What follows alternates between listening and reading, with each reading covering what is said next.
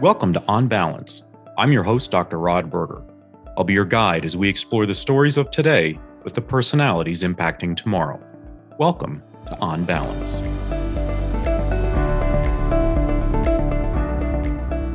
I'm looking forward to this conversation. We're going to be spending time with CEO and co-founder of Territorium, Guillermo Elizondo. I really want to learn more about how we are applying AI and how we're looking at learning environments. And Territorium has really exploded and a long history. So we want to dive into that. But servicing, I believe it's 9 million students, Guillermo?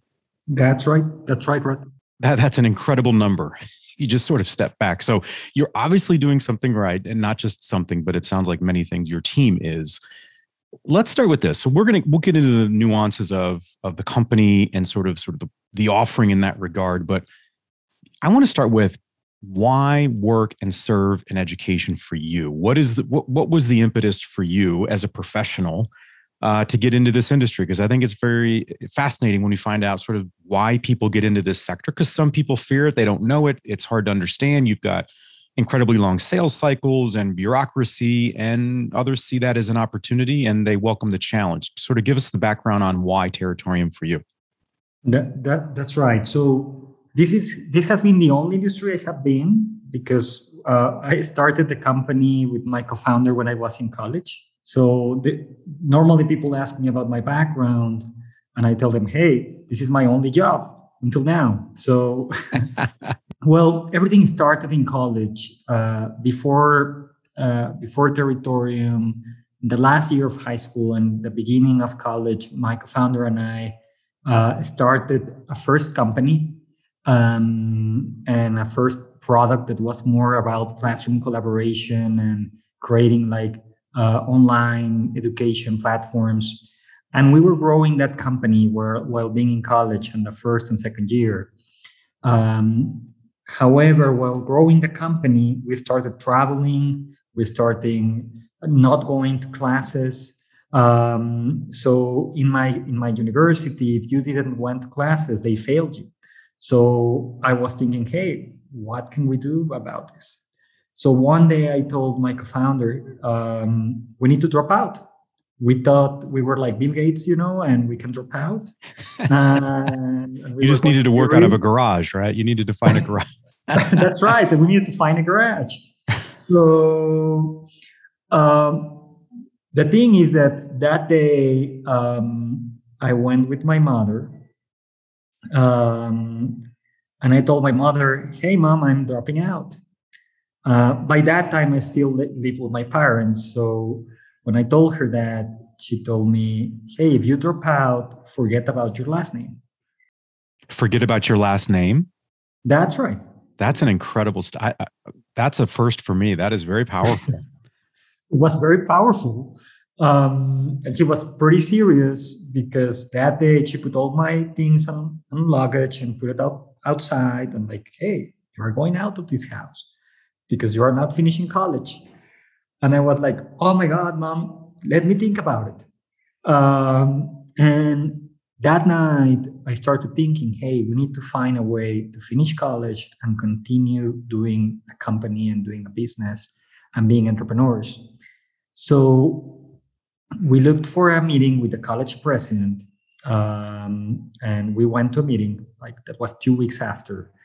And the college president, we told him, hey, we're thinking of dropping out. This is what's happening. That our college was an initial customer for that first product that we developed. So he knew us. And he told us, for our surprise, he told us, hey, this college is transforming.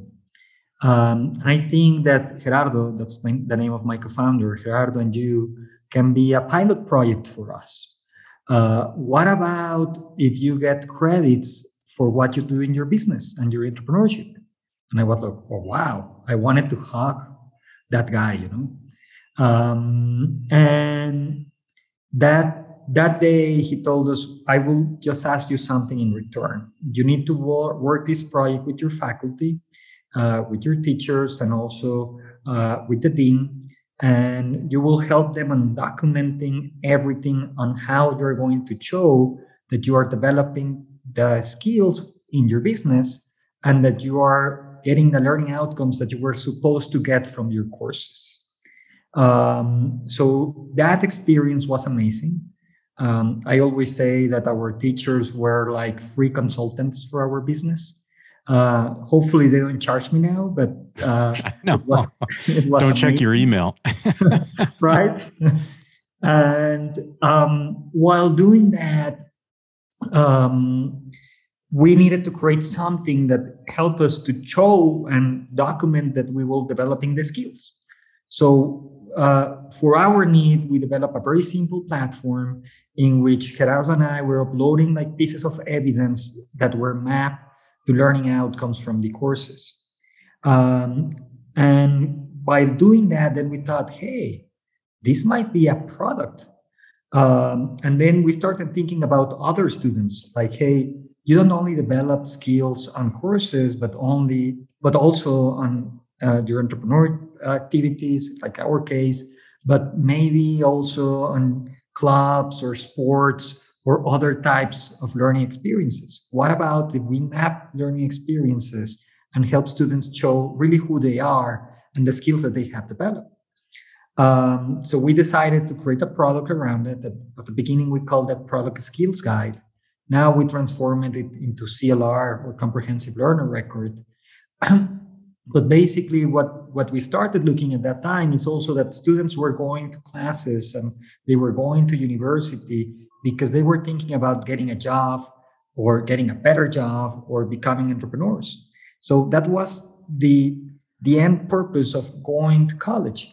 So what we did is, hey, we are creating a lot of data by mapping learning outcomes, mapping that to learning experiences. What about if we map that to job market requirements and start helping students understand how they are progressing towards the jobs that they want? So instead of having a transcript with grades and courses and credit hours, what about creating a full profile based on skills for the student? And in that profile, we can help the student compare themselves to multiple career pathways. And we can tell them, hey, this is your probability of success in this career, or this is your probability of success of getting this type of job and earning this amount of money. And also using the data to give them recommendations like, hey, what about if you get this course, your probabilities increases in this percentage? And then also connecting them into jobs and connecting them, of course, into learning experiences to improve their profiles towards the job market. So that's basically how everything started. That's I mean, the size of what you're talking about. I mean, throughout the years and the interviews that I've done, I've heard people that have attempted to tackle these challenges. And as you were talking, it made me think about the connective tissue, right? It's sort of, how do we connect these elements? And in essence, your relationship, your team's relationship to data has to be incredibly deep to understand not only what you're looking at, but then how the application of that data to not only different types of students and skills, right? But then what does that data mean for that student, that individual? So it's got a little bit of personalized learning. It's got the AI to it. It's at any point throughout this juncture, have you felt the pressure of that, like the comprehensive nature of this? Because you could solve, right? You and your co-founder could have told the college president, well, we'll solve one one challenge.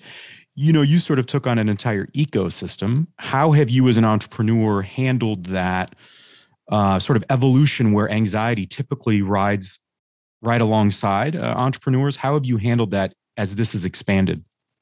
Yeah, right. And well, first, I think our anxiety was really helping the student, and that made us expand the problem and expand the platform into an ecosystem. Because really at the beginning, we started just like mapping the learning outcomes to artifacts, to showing evidence that you were progressing on those learning outcomes and skills. Um, but we were thinking, is this really helping the student? Is maybe helping faculty and helping the institution. But what about the student? How can we help the student navigate on all those possibilities? And that's where we were very anxious, right? Like, hey, how are we going to show students that instead of getting an A on math or an A on physics, really they are progressing on a skill, but not only that, they are progressing towards getting a job. So that's I will say that anxiety created us to grow our platform and create a full ecosystem for our users and really create value for the student. That I think that's the main purpose on our side. And of course, once we're doing this now, it's like, of course, sometimes it's like, hey, maybe we're directing a student into this pathway, and maybe that was not the right pathway. So what we're doing is also always giving them the opportunity to compare themselves towards other careers. Like, hey, you are going through the software developer career pathway. Why don't you take a look on business administration? Like, completely different, but just take a look and test out how are your skills on that. So that students always have the opportunity to see other areas, and not only one. But of course, when students decide something, they will pursue that, and we will see how they're progressing on their skills towards those types of jobs. We're speaking with Guillermo Elizondo. He's the CEO and co-founder of Territorium. Guillermo, so take me into maybe there was a point in time you're sitting in a conference room, or paint the picture for when you recognized that your hypothesis collectively worked. When you went, we plugged in the right, the yellow went with the green and the red, and we now see that the data is lining up. Because I think a lot of people can start in education and say, we've got a hypothesis that this is going to be fruitful in the market, and sometimes those we're right and sometimes we're wrong. Was there a point in time when you said, you know what, this puzzle is coming together? And what was that like when did it, I guess, energize you to say, my goodness, if we have the basis now proven, we can add to that? Like, what was that like for you? It was really the moment when we started seeing users engaged, like when we started seeing students using our platform more than 30 minutes a day. That was like, oh my God, we are really solving the problem. The students are interested in this. They provide like the LMS, and they provide you a portfolio and other stuff, but you only go there because they tell you to do it. Yeah, because you have to. You have to. That's right. And you don't spend time in there, or you spend as less as possible. Like, hey, I need to upload my homework, and you upload your homework and you go out. And in this case, we were seeing students using our platform, engaging, connecting, and seeing opportunities. So that's where we said, hey, we are doing the right thing. How do you keep ahead of the data, or staying on top of the relevance in real time of that data? Because job markets, skill sets needed. I mean, look what COVID did, right? It changed the industry probably permanently and forever in the ways in which we thought about skills that are necessary either now or in the future. So how do you approach that as a company? Is there sort of a spirit and a tenor of the approach when you think about integrating in new bits of information to make sure that the students have what is relevant? Yeah, that's right. So on our side, what we do is always go and scrap for the most or much amount of data from multiple job posting sites, so that we can get like, hey, this is our job post, this is what they're asking for. Getting as much partners as possible that can provide data, and always looking into the market. Hey, this is a new partner of data that we should connect with and get their APIs, so that what we provide to students is as much comprehensive as possible. And that's basically what we do. Let's talk about the 9 million students. So what is the business model? Is it school districts? Is it, is there a consumer model? Tell us a little bit about Territorium and how you are now at a point where you have 9 million users. Yeah, so our business model is a software as a service. So we serve institutions, universities, school districts, governments, that pay for the use of our platform, and also for analyzing the data of how their students are really positioning into jobs. We Most of those 9 million users come internationally. They do. So we started And maybe by my accent, you might know I'm from Mexico. So we started in Mexico and Latin America. A year and a half ago, we started in the US. What happened in Latin America is that we started seeing governments changing legislation for sending budget to public universities based on employability and based on not on graduation rates. So when public institutions were looking, hey, we need budget, now they were looking, hey, we need to position our students into jobs. So what happened is that our platform became a complete need for them, you know? It was like a proof point. That's right. That's right. And that's how we started growing. We have, for example, one very big customer in Colombia that is nationwide. That's 2 million students just in one customer. In Mexico, we have some customers with 500,000 students. In Mexico, universities are pretty big on the public side. And well, a year and a half ago, we started in the US. We started with a partnership with ETS, with Educational Testing Service, as they are looking also to transform the way they assess students. And we started first collaborating with them with an assessment that is called Heighten, and adding our value through the Heighten assessment or higher education outcomes assessment. We're about to announce something else with them, but I can announce it now. We call that a tease in the business. That's right. That's right. That's right. And that's how we started in US. And now we work with multiple universities and school districts in the US also. Talk about the difference here in the US and the questions that you get from school districts. Are you finding that there's overlap with Mexico and Latin America in the conversations? I mean, maybe we call them the buyer, but in essence, are you hearing the same kinds of questions and or the same kind of needs? It's exactly the same needs. What we have found is on one side, institutions are starting to be worried on showing the return of investment in education. It's the same as we see in Latin America. In some cases in Latin America, you will find universities in some countries that are free. However, they are now pushed to get students into jobs.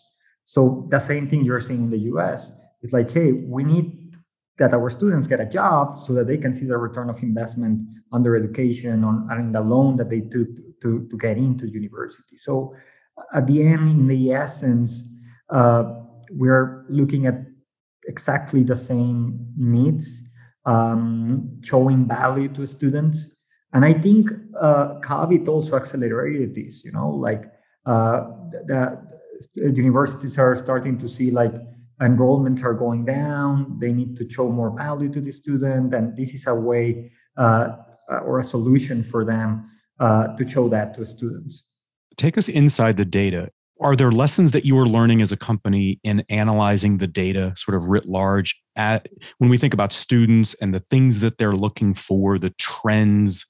Are they looking in different sectors? Is there something that we can glean from that data from a school or university perspective in even what we're offering? I would imagine if I was a university president and I would know, my goodness, most of our students are trending towards a sector that we don't exactly support, or maybe we need to build up on, that would be fantastic information to make sure that the university is sort of in step with the students we want to serve. Right. So what we start like one example, and I like a lot this example, like we started finding that a lot of students that were into technical degrees, like engineering, were also getting a lot of jobs on administration, like in business. And that was very interesting. So, for example, with some of our customers, we started providing that data, and they started adding 2 or 3 courses related to business administration into the engineering pathway, so that students also be prepared for that. And it was also interesting because then you can I would call it like upsell the MBA for that student. So that, for example, that's a great example. Another example, and it's also related, Normally, we find that students go through a certain bachelor's degree and they end up in something else, on another type of job that's not related. And you find that a lot, like on history majors or not technical majors, not engineering or not business majors. And in that area specifically, we also provide the data to universities so that they start thinking what other types of courses they can offer them so that they can be more prepared toward the jobs that they're getting after. Let's close with this, Guillermo. What do you think the audience should take? I mean, what is the moral of the story thus far with Territorium, and maybe more poignantly, you as an entrepreneur? What's the moral of the story? Is it the young man whose belongings were packaged up and put in luggage, searching for a last name, that bet on himself? What is the moral of your story, do you believe?